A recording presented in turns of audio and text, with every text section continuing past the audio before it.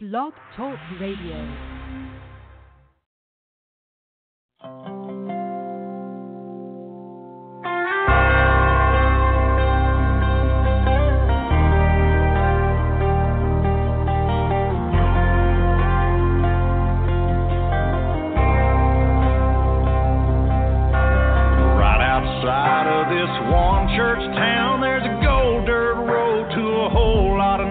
Got a deed to the land, but it ain't my ground. This is God's country. We pray for rain and thank Him when it's falling, 'cause it brings a grain and a little bit of money. We put it back in the plate. I guess that's why they call it God's country. I saw the light in a sunrise, sitting back in a 40 on the muddy riverside, getting baptized in holy water and shine with the dogs running. Saved by the sound of a pin-found Dixie whistle in the wind that'll get you heaven bound. The devil went down to Georgia, but he didn't stick around. This is God's country.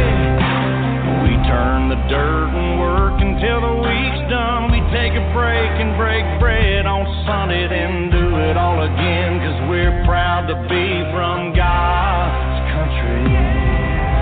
I saw the light in a sunrise, sitting back in a 40 on the muddy riverside, getting baptized in holy water and shine with the dogs running. Saved by the sound of a pin-found Dixie whistle in the wind that'll get you heaven bound. The devil went down to Georgia, but he didn't stick around. This is God's country.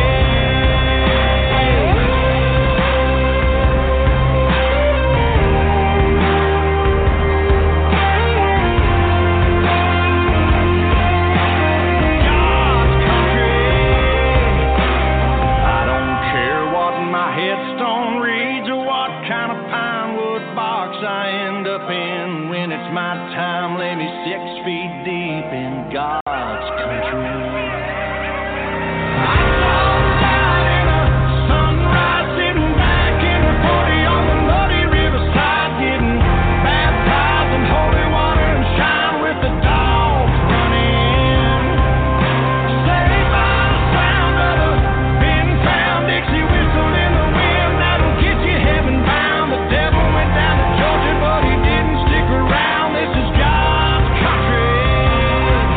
Yeah, I saw the light in a sunrise, sitting back in a 40 on the muddy riverside, getting baptized in holy water and shine with the dogs running.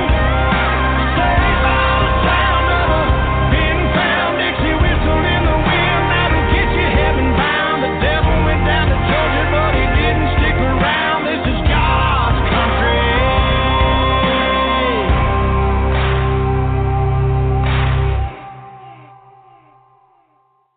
Boogity, boogity, boogity! Let's go racing in wine country! NASCAR is back at Sonoma Raceway, June 21st through 23rd. Be there as NASCAR's biggest stars take on a new course, including the infamous Carousel, plus a jet show, activities for the kids, food, and much more. Celebrate Sonoma Raceway's 50th anniversary at the Toyota Save Mart 350, June 21st through 23rd. Tickets start at just $30, part of the Big O Tires racing season. For details, visit SonomaRaceway.com.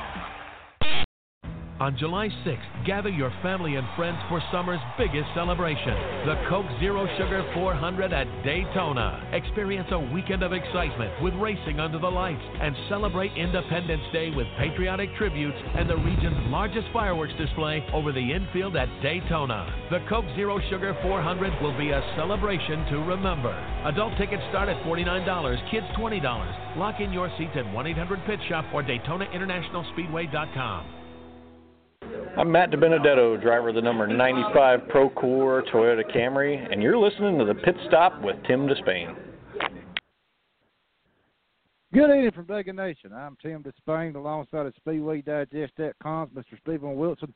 The way the crow flies, I'm about 8 miles south of this 2.66-mile monster we call Talladega Super Speedway, and Stephen Wilson is right outside of Richmond there. Stephen, how you doing this evening, brother?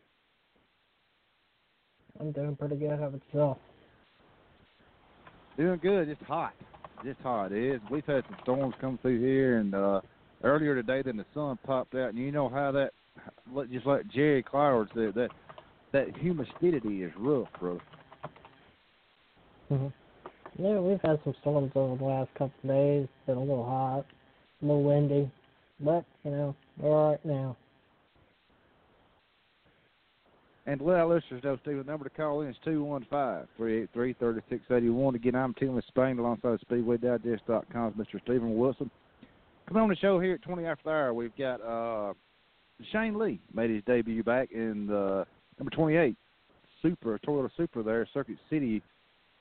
I knew I was going to mess this up, so going to tell me to write it down. I keep wanting to say Richard Childress, but H2 Motorsports. But anyway, Stephen, before we get out, we got a lot of breaking news. We had NASCAR stripped Ross Chastain of a win, and then we had the altercation with Johnny Sauter and Austin Hill on the track there. And NASCAR sent down their penalty today, and I'm going to hit my breaking news button, and I know we got a lot to talk about that.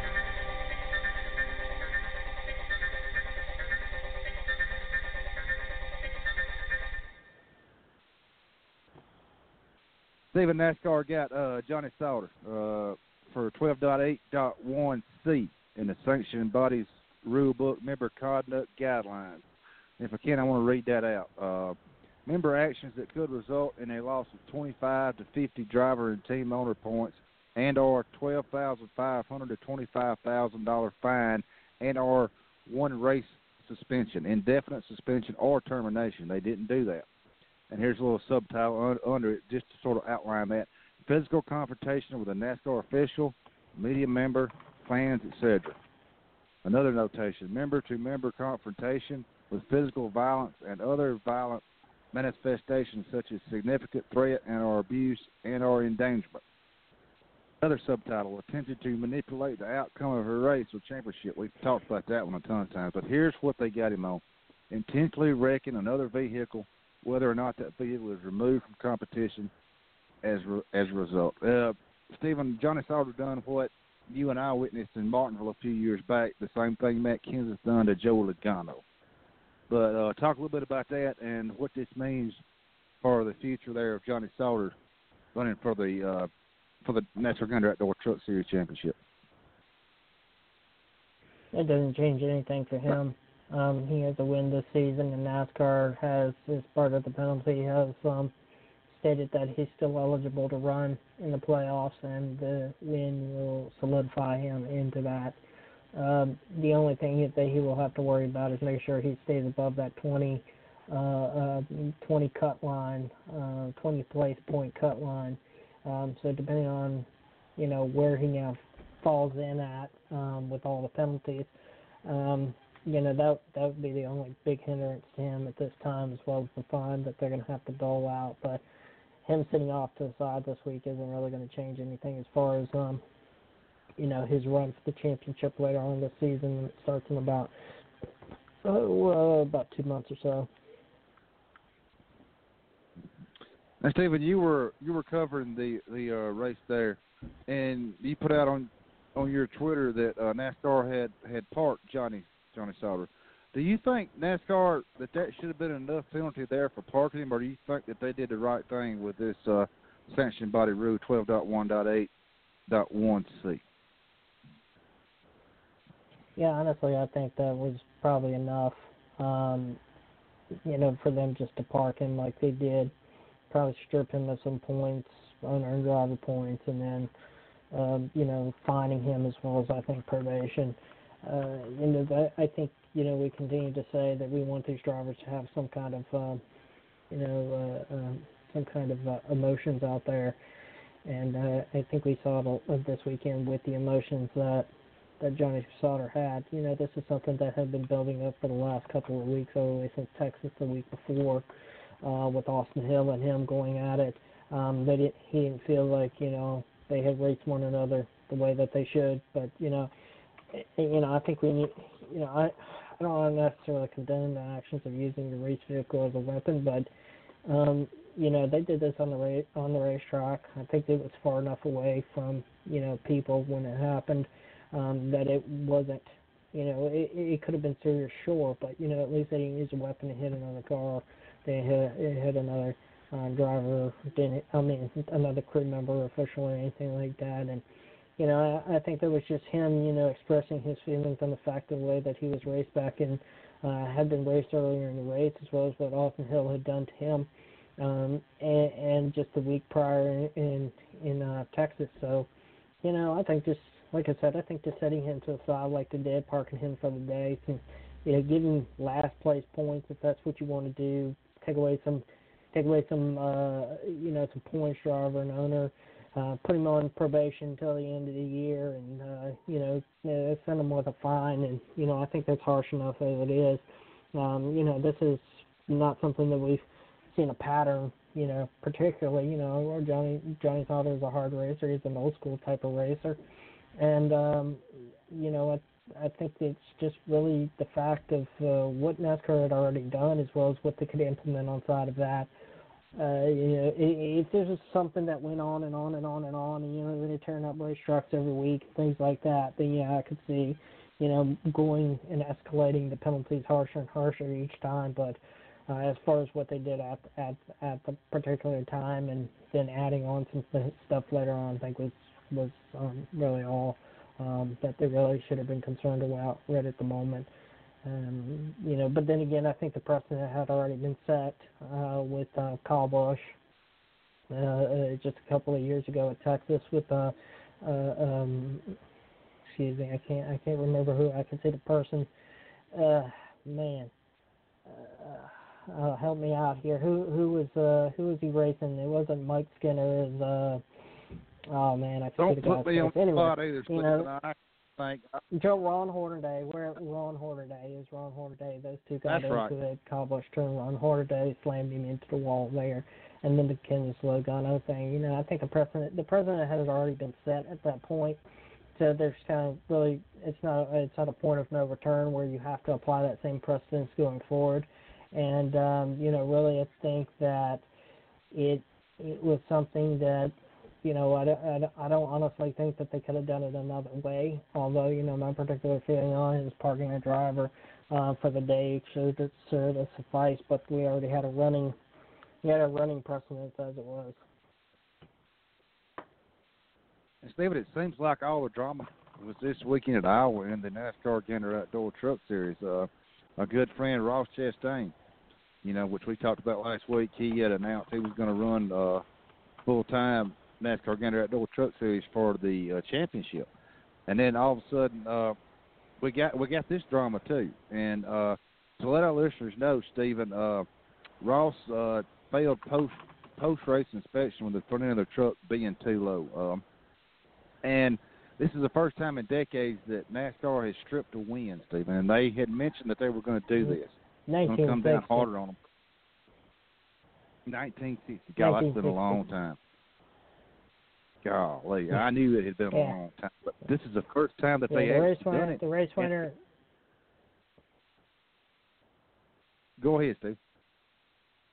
It was back in 1960. A race winner at Wilson Speedway in North Carolina was found to process inspection where the fuel tank was enlarged and stripped the win from that driver down that particular day. So we had to go all the way back to 1960 to see a race winner themselves to be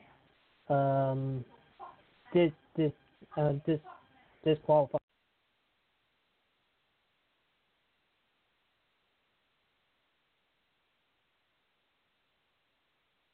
I think Stephen might have dropped. Stephen, you still there, brother? Stephen might have dropped. We'll give him a minute here. I know he said he had some storms coming through up there. But, again, the number to call in is 215-383-3681. Again, I'm Tim Disspain alongside of SpeedwayDigest.com, Mr. Stephen Wilson. Here shortly we have a driver, our good friend Shane Lee's going to swing by. He's back full-time in the NASCAR Xfinity Series now. But just like Stephen had mentioned there, Brett Moffitt had got all the way to the airplane before they finally got in touch with him, text him, or however that they got him. But I want to play some of the media center audio there from Brett Moffitt after they called him back when they stripped the win there from Ross Chastain, and we'll get Stephen back on just a minute. The legal race winner. All right, folks, if we can have your attention here in the media center. We're going to go ahead and get started with our post-race press conference with the winner of today's M&M's 200 in NASCAR Gander Outdoors Truck Series, driver of the number 24 Destiny Home Smart Series Chevrolet for GMS Racing, Brett Moffitt. Brett, congratulations. Congratulations on the $50,000 bonus. Talk to us a little bit about your race, and then we'll take questions from the media. Obviously, I was very disappointed. Anyone down in the bullpen probably heard that and put it out already. But it's a big change of emotions, and obviously this is not the way I want to win it. As a race car driver, I still know I got beat on track, which is frustrating. But back in the beginning of the year when NASCAR implemented this new system, it was to clear up the Tuesday disqualifications and the encumbered wins, and let the fans know and everyone else know who actually won the race. So it's I still would rather take the checkered and be the first one to it, but I'll take a win any way I can get it, and that solidifies our playoff spot and $50,000 and a shot at $100,000 or $150,000 next week. So it's all good, and we had a really good Chevrolet today. Just came up one short on track, and thankfully it all worked out. We'll open up the questions. We'll start right up front here with Jerry. Jerry Jordan, kicking the tires. Can you tell us, did you know this was going down, and what were your thoughts as soon as you heard that this had happened? I was halfway to the airport. I was already changed in the motorhome, drinking some beers, and headed to the airport, and mad as hell. So, no, I didn't know, and then the team called me and said, head back this way.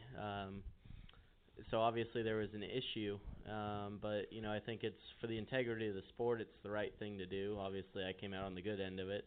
If I was in Ross's shoes, I probably wouldn't be too thrilled about it, but it is what it is, and we finally got a win that we needed, and we'll move on. We'll go up front to Jeremiah.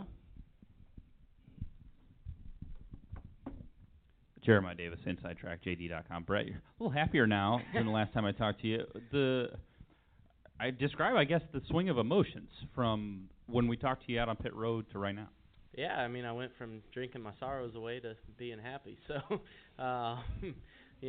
it's frustrating losing, and I think when you have a truck capable of the win and finishing second, that's the most frustrating thing out there. I'd rather finish 10th than second any day of the week. Obviously not points-wise and et cetera, but, second is just like you're so close. And to run in the top three, you have a truck capable of winning. It's all about how the race plays out and how you execute the race, which this was the first race really of the season where I thought everything went smoothly. I thought it was really something to gain on. I talked to everyone after the race, Mike Beam and my crew chief Jerry, and we were just trying to build momentum off this run.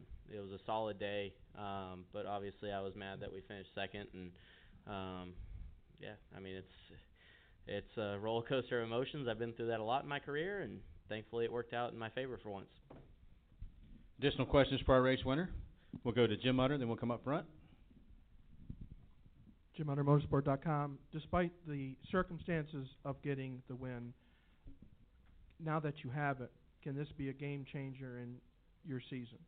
For sure. Like I just mentioned, talking to Mike Beam and Jerry after the race, I thought this race was already somewhat of a game changer. Just the way we executed the race, not to 100%, but we executed better than we had in the past, and everything was just smooth and calm, and we were just having a good day. So like I said, we were already talking about building on that into the future, and obviously now getting a win, we can be a lot more aggressive with our strategy calls, with our setups, and just try to actually make the organization as a whole better. GMS has been really strong in the past, and we've been strong this year, but everyone's always working at getting better. So I think this opens the door to really try some stuff and try to move forward. We'll go to the far right to Alan, and we'll come up front. Alan Cavana, Fox Sports. For those of us, myself, who may not understand, being too low in the front, how is that, or how can that be an advantage here at this track?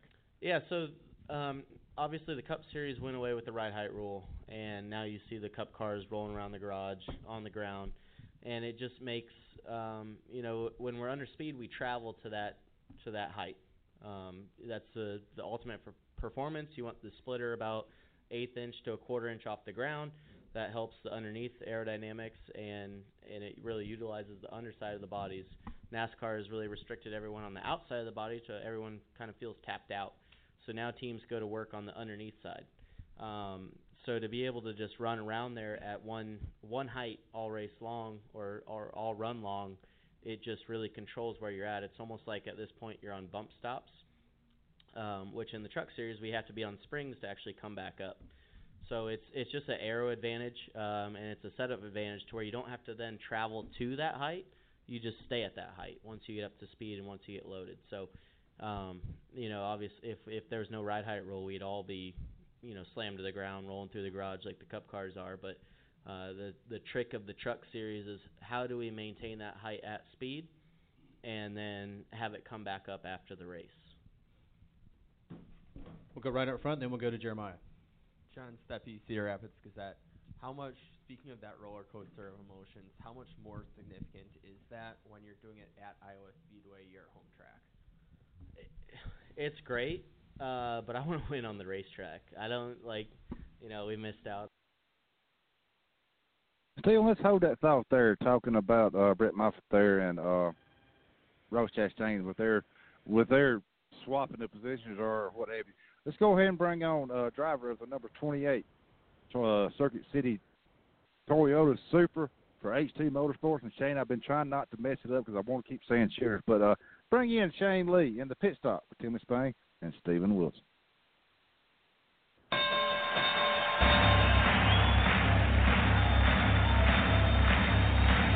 Ladies and gentlemen, welcome to the main event.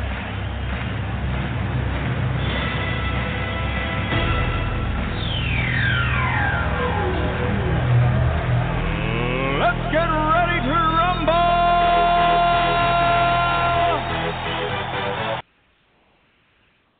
Shane Lee, I apologize for that. I told Suzanne I was going to mess it up because I was used to you being with Childress Racing, but thanks for coming on tonight, brother. We appreciate it. Oh, it's all good. Thanks for having me.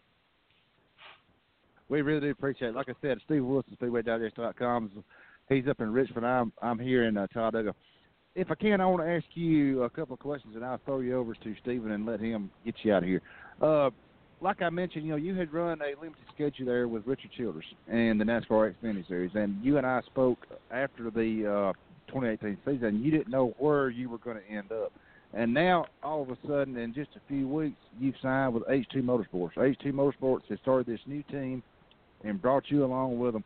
Can you talk a little bit about how that deal got rolling, Shane, and also talk a little bit about Circuit City coming aboard?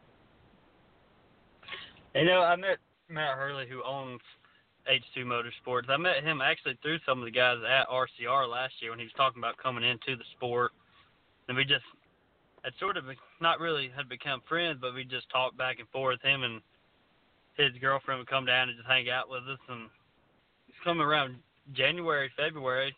He was just asking me if I was ready to go racing and stuff. And I was like, I didn't really have any plans to go racing this year, which I did because I hadn't ran a race yet or not. And he had started talking about if he started his own race team, would I be interested in driving for him, which you get a lot of stuff like that, people talking about start race team and stuff, and you're like, don't know whether they're full of crap or what, so I'm sort of hesitant on it. Didn't really say yay or nay and just sort of went with it, but it's one of those deals that Matt worked on this deal really hard since probably February, going to pretty much every race, just getting in line with the right manufacturers and just talking with everybody as far as team-wise and stuff to see how he could go about doing it. And he got aligned with Toyota and some people building the race cars, and everything come together pretty good. And after that, I told him I was in, and then we've just been working on it pretty good. He's hired a bunch of good people at the race shop with Pete Rondeau and Mike Lingerfeld and them guys.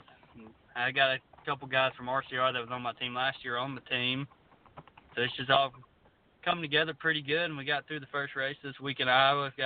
Can't thank Circuit City and Tamron enough for coming on board and TRD's help. And it's going to take a couple weeks to get these cars figured out with everything being new. And Iowa, we expected to be a lot better in Iowa, but we took a brand new car that's never seen a racetrack before. Then practice rained out after we got about 15, 20 laps in, and then it just sort of wasn't meant to be for us to get that car figured out in Iowa this week. So we'll take another shot at it at Chicago.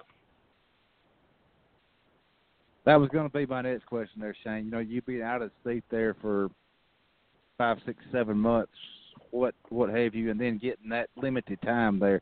Can you talk a little bit about how the Toyota handles versus the Chevrolet that you used to drive, and just if you would have had more track time, which I want to give you kudos. You know, you started 17th, finished 18th. You held your own. You finished your race. But talk a little bit about how the car handled during the race there at Iowa Speedway. No, overall, we just really starting in practice, the short amount of laps we got there, then qualifying and race. We had pretty much the same balance the whole time, just being overall too tight, and then just really stiff on the front bump strings and stuff like that, and just bouncing off the track. Just couldn't ever get it to finish rotating.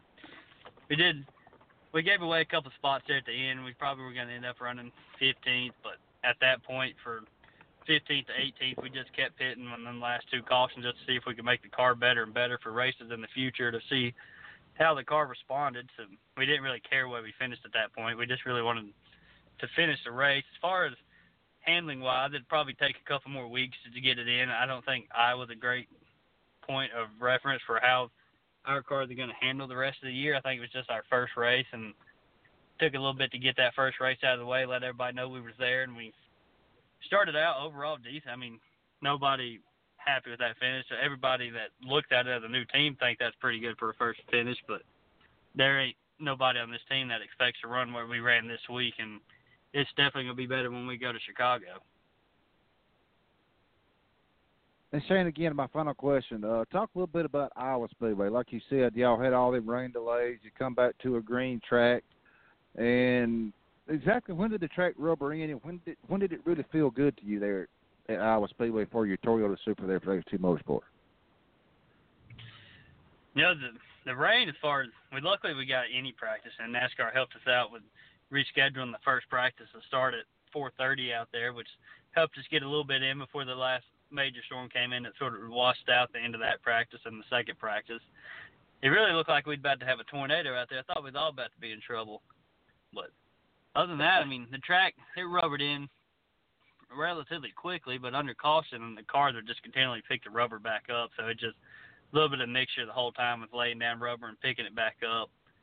But overall, I mean, Iowa Speedway is a great track, and it's probably one of my favorite tracks we go to. It's just one of those tracks that handling really comes in the key, and the track's so rough that ride quality really matters, and it's just a little bit that we'll have to work on with being a new team, but we get to go back there in 6 weeks and try it again and see if we can improve on anything. Shane, congratulations on your new deal there with H2 Motorsports. I think mine and Suzanne's next race will be in Darlington if I don't go to another one prior to then. If not, I'll see you in Darlington Raceway. And congratulations again from Suzanne and I, and good luck on the rest of the 2019 season. And I'm going to hand you over to SpeedwayDigest.com, Mr. Stephen Wilson. Thanks again, Shane, for coming on. Thank you. Thanks for having me. Shane, thanks a lot. I appreciate you taking the time to come on here tonight. Just how hard is it in this environment today to start a new team like you guys have? No, I don't know near as much about it as Matt does, but just being around him this whole time, it's definitely not been easy with all the meetings he's had. Just making sure we're aligned with the right people. It'd be super hard to start a race team. He's hired Jim Cassidy that used to work at NASCAR, setting up a lot of these meetings, or he'd probably never even got to meet with some of these people we got to meet with as far as building this team. It took a lot of work. I mean, we did the press conference in Charlotte announcing the team, but the team was being built way earlier months than that. This team started somewhere in February when I knew about it. It's just couldn't really say nothing about it. It was on the sort of the hush-hush deal till everything worked out and everything was going to be done.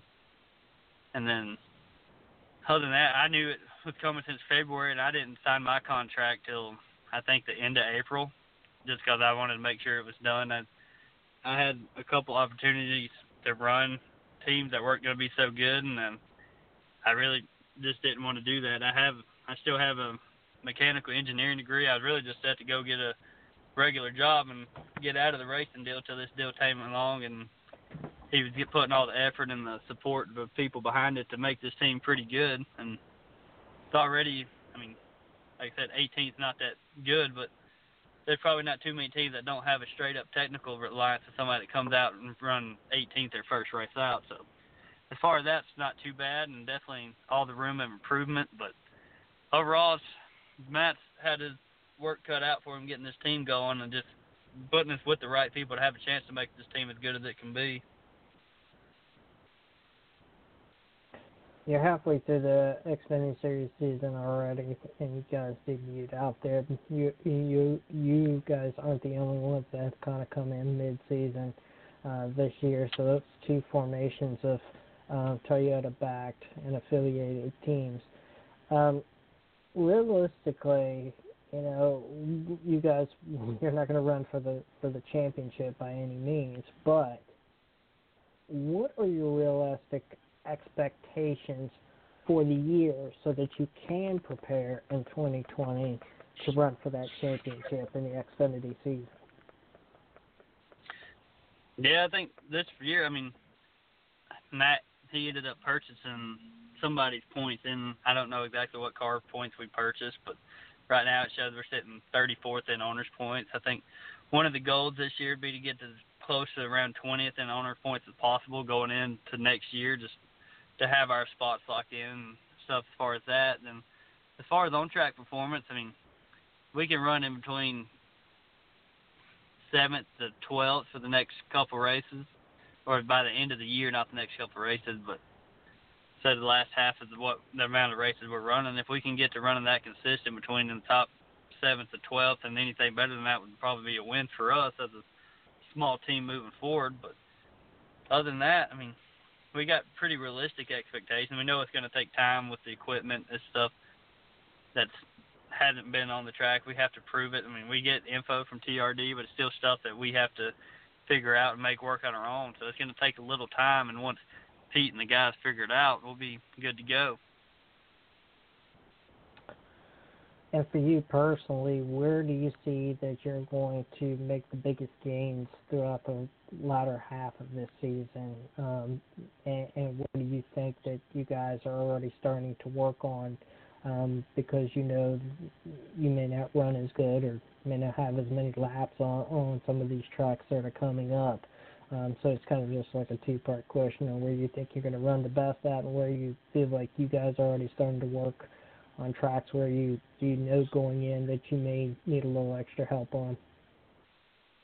Yeah, as far as I think tracks that we're going to run really good at is the mile-and-a-half tracks. I mean, I think we can go out there starting in Chicago next week or next weekend and be pretty competitive.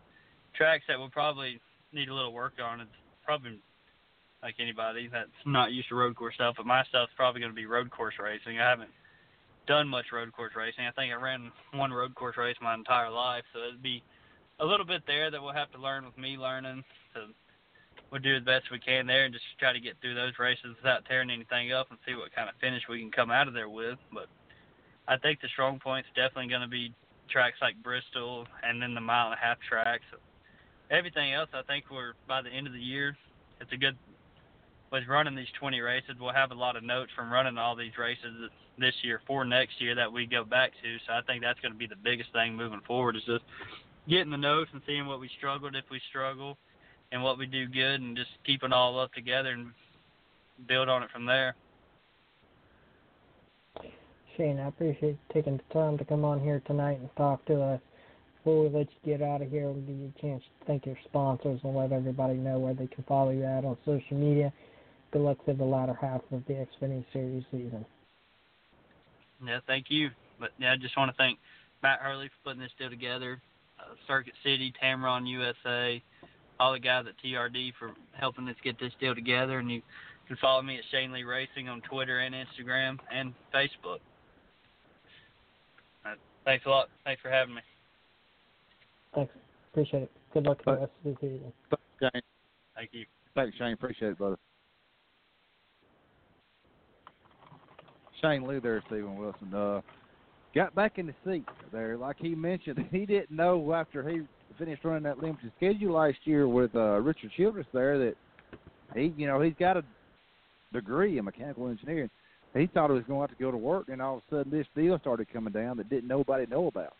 He said it all started back in February, and then like he said, they made the announcement there at Charlotte, and with TRD backing Shane Lee, Toyota, they put a ton of money into this sport. But I think Shane's going to do Toyota racing there in HC Motorsports a really good job the rest of the year and in the coming future, Stephen. I really do. Well, like I said, they're not the only team that has come in halfway through this season. The other team is going to run part-time off and on, but there's two brand new Toyota backed and affiliated teams that are coming on. So it's a starting point for a lot of these cars and drivers and notebooks, and that's why I said realistically coming in this part of the season, you're learning for next year, and you have to learn for what you can make changes and get better on. As you go into the 2020 season, give yourself a better advantage to go and compete for that championship next year. That's right. Steve, let's take a little quick break. I know you had a long-winded deal there. I did also. Let our listeners know the number to call is 215-383-3681. Again, I'm Tim Disspain, alongside of SpeedwayDigest.com's Mr. Stephen Woodson. We're going to take a quick break. We'll be right back, live from Talladega, Alabama.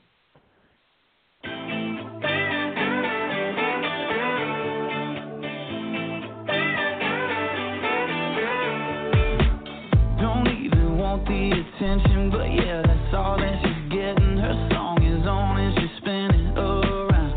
Yeah, she got me drunk like Corona, heart racing like it's Daytona. Ooh, I'm in heaven, I swear right now. And those eyes can hypnotize. Was designed to blow my mind. Look what God gave her, how perfect He made her. She walks in the room.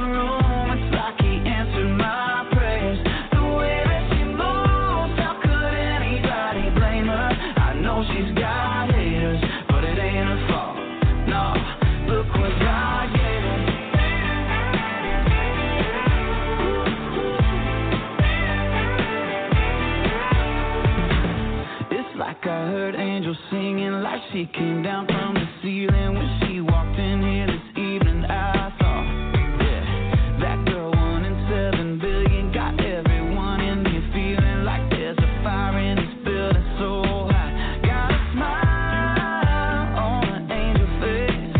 I know I'll never lose my faith. Look what God gave her, how perfect He made her. She walks in the room. My prayers, the way that she moves, how could anybody blame her? I know she's got haters, but it ain't her fault. No, look what God gave her.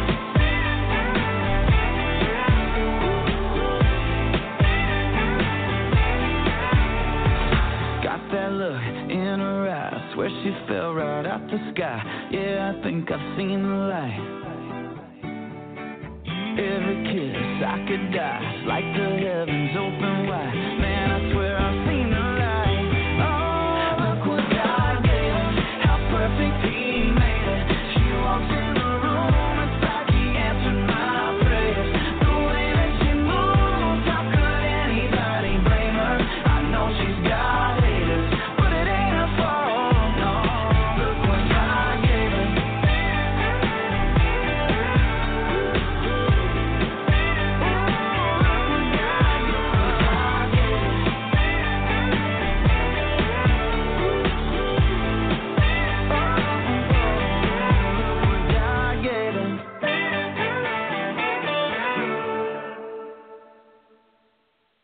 This is NASCAR driver Brad Keselowski, and you're listening to the Pit Stop Radio. We're back live from Talladega, Alabama, and live from right outside of Richmond Raceway, Mr. Stephen Woodson. Number to call in is 215-383-3681. Again, thanks for everybody for listening. I want to thank Shane Lee for calling in there. I just sent him a text, Stephen. I told him thanks for coming on. He said, no problem. Thanks for having me. So and he said he'd be glad to come back on any time. Stephen, we were talking about before we had Shane Lee come on there. I want to congratulate Shane Lee there on that deal he had with Circuit City. But we were talking about the Truck Series. Now we're going to go into the Xfinity Series at Iowa Speedway there. The Cup Series had the weekend off with it being Father's Day. Christopher Bell put that car in victory lane. Stephen, that Christopher Bell, is it time for him to move up to the Cup Series, or do you think he needs a little bit more practice? I think it's time for him to move up, but where are we going to put all these young guys, Stephen? That's the big question I get. Where are we going to put all these young upcoming drivers in the NASCAR Xfinity Series into the Cup Series? Because there's so much talent there, you've got to move them up somehow. I don't know what the deal is there, brother. What do you think? I don't know where he's going to go. I think that's the biggest problem, and what a lot of people are trying to figure out at this point. They've only got so many seats over at Joe Gibbs Racing, and obviously they have they've maxed out their 4 cars. So honestly I don't know. I don't know where he's going to go. Do I think he probably deserves a shot at it? Yeah, I think he does. But where is he going to go? I don't know. I think you can maybe make an argument to the fact of Furniture Row Racing used to be that test bed for Joe Gibbs Racing and TRD in a lot of instances, and we saw that with Eric Jones. But I think Levine Family Racing may be an opportunity, because now that they've taken part of the technical and engineering from Joe Gibbs Racing with Matt DiBenedetto, I know that they've thought about it and made at least a couple times have said something about the fact that they'd like to move on. They'd like to put another car on the racetrack, and I think that's going to take some work. And if Joe Gibbs Racing is insistent upon bringing Christopher Bell up and keeping him in the Toyota camp, then I think that would be an opportune spot to put him at with engineering support from JGR. That's a dang good obsession there, brother. And hey, let's go ahead and listen to what Christopher Bell had to say to me soon there at Iowa Speedway after he won the NASCAR Xfinity Series race. Let's listen to this. All right, we are now joined by our race-winning team of today's CircuitCity.com 250 here at Iowa Speedway. In the middle, we have the driver of the number 20 Toyota, Christopher Bell. We also have Steve D'Souza, EVP of the Xfinity Series and Development for Joe Gibbs Racing, and our crew chief, Jason Ratcliffe. We will start up here in the front with Jerry Jordan. We will get a microphone to you.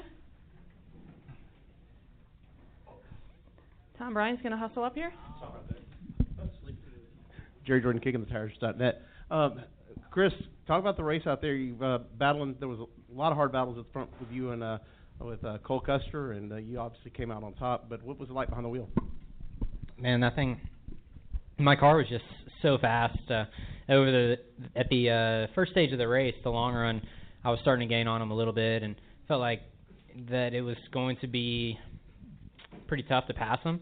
And then we just had really good pit stops, really good adjustments, and just got our Supra extremely fast. Really early, late in the run, we were really good. So hats off to Jason, and he did a really good job today. Go to Jordan. Jordan Bianchi, The Athletic. I have 2 questions, one for Chris, one for Jason. I'll ask Chris first. Chris, you've got 4 victories in Xfinity this year, 7 last year. Do you feel like you're ready for Cup and you've proven that you deserve a spot? That's not really my place to talk, so I'll let Steve answer that. I think the answer is yes, obviously.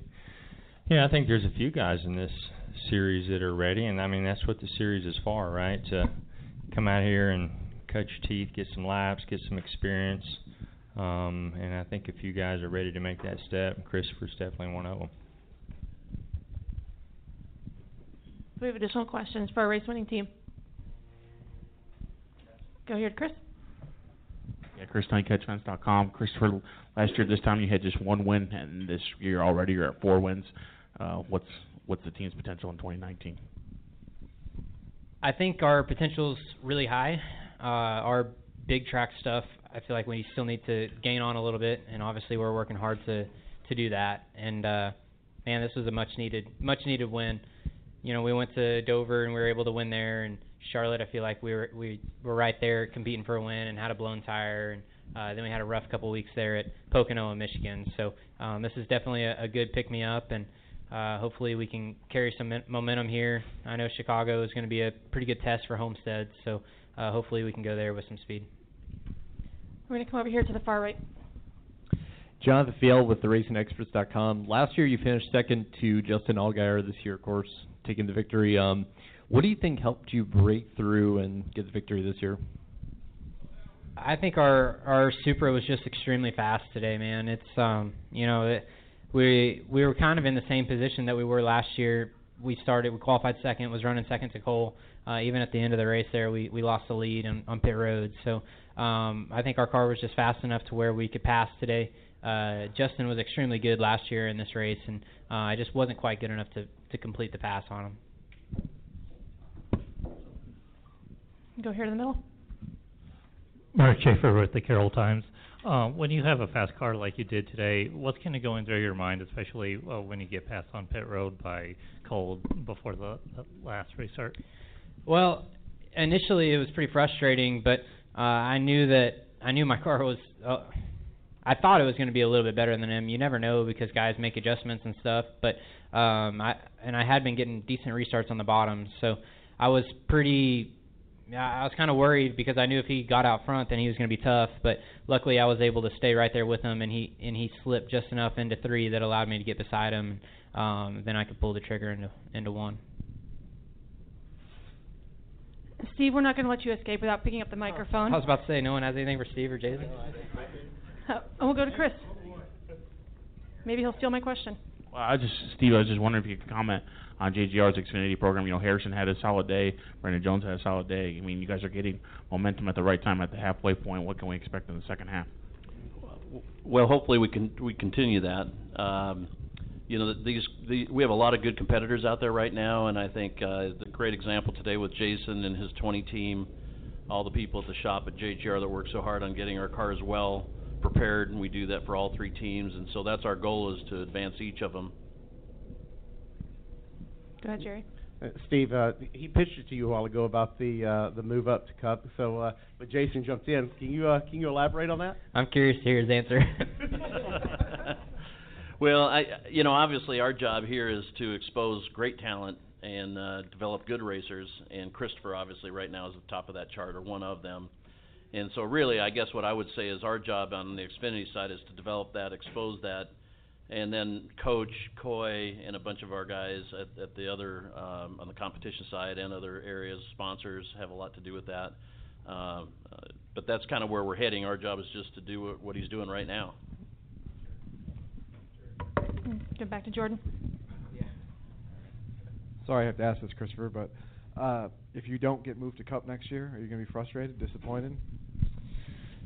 Man, I kind of got in trouble last year whenever I got asked this question. So, and what I said last year, I feel like got taken out of context really bad. So my answer to that is I never really dreamed to be racing in NASCAR, and I get to make a great living right now. So my goal as a kid was not to be a NASCAR Cup racer. My goal was to make a living driving a race car, and I've been able to do that for numerous years now. So if I'm truck racing, sprint car racing, midget racing, I've already exceeded my dream or fulfilling my dream. So whether I'm running Xfinity or Cup, I'm living my dream right now. So I'll be happy. Go ahead. And Stephen, I posed a question to you right before I played that media center interview there with Christopher Bell. A lot of the media members there are asking C. Bell, when are you going to go to Cup? When are you going to go to Cup? And like you and I talked about earlier, it's just, where are we going to put him, Stephen? I think he's ready. But again, like I posed this question earlier, where are we going to put C. Bell at, brother? Yeah, honestly, I don't know. Like I said, unless they're going to work a deal with Levine Family Racing or something like that, I'm just not sure where else he's going to go at this time.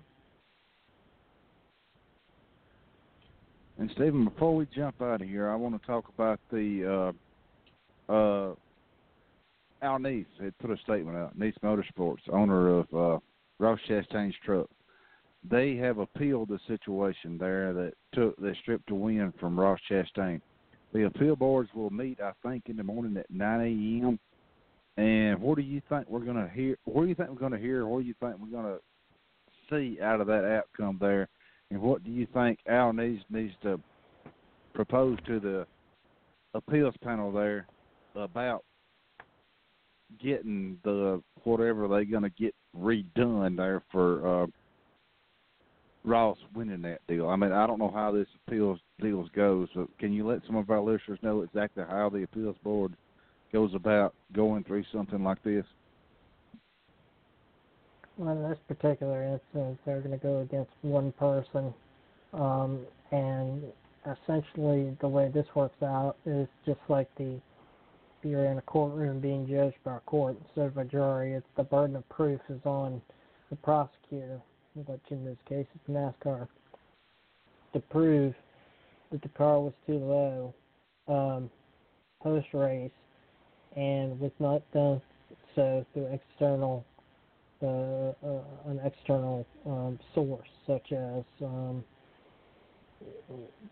let's just say, for example, their job is to prove that the part that may have failed, resulting in the truck being too low, was not designed to break or made with inferior products, causing it to break, but to prove basically that that either is or is not the case, and that it wasn't sustained through damage, i.e. from a wreck, a contact from another vehicle, or just the result of just a part breaking, which parts can break. So it's again they're going to have a tough road. I think it would be extraordinary if this was overturned, but I think at the same time we'll just have to wait and see, because it's like I said earlier in the show, it's been since 1960 since we disqualified a driver in a National Series event, so, or at least a race-winning driver in a National Series event.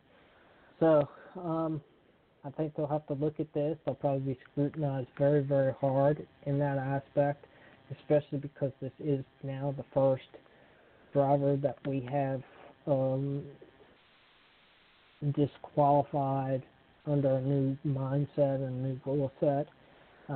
So I think they'll have to dot their I's and cross the T's, and basically the burden of proof is going to be on NASCAR to show that it wasn't something that was caused with an exterior source.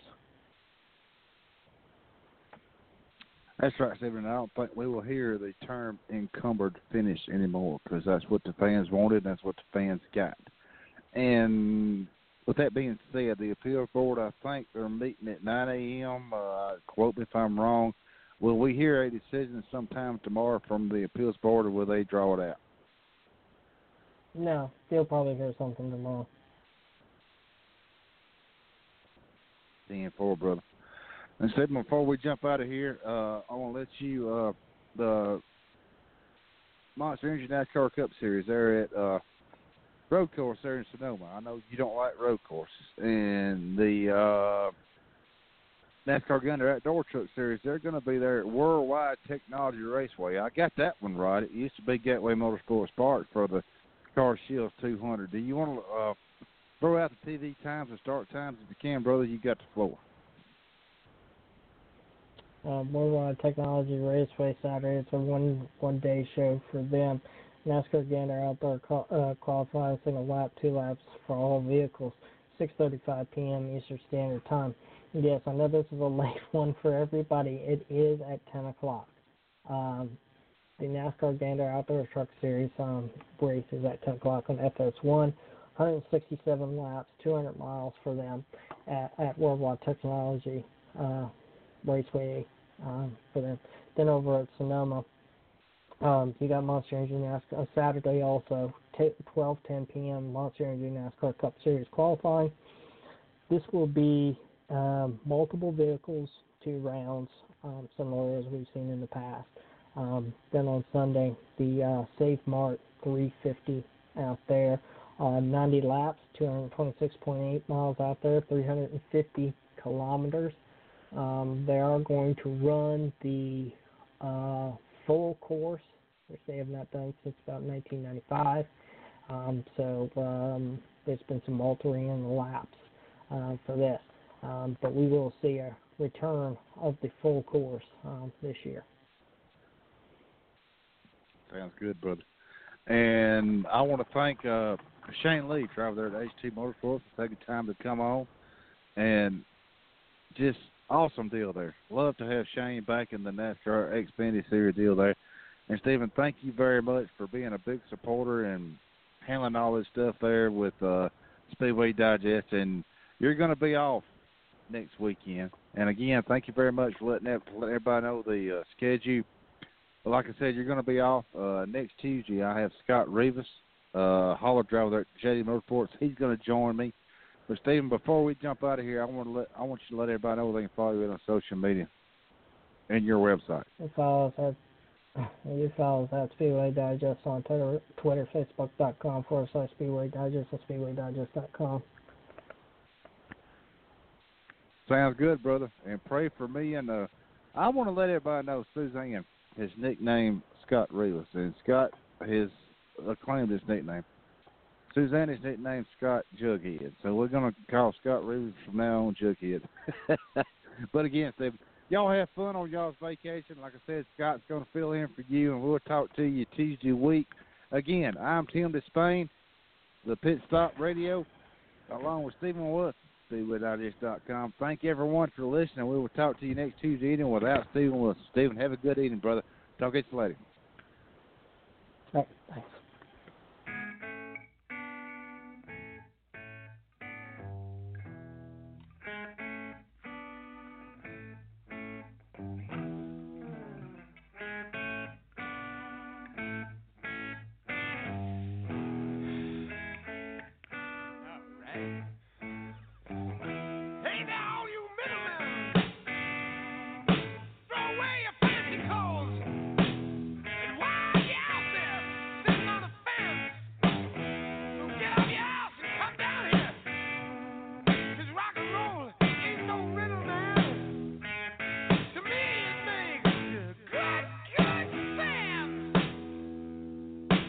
Good sense, yes, sir.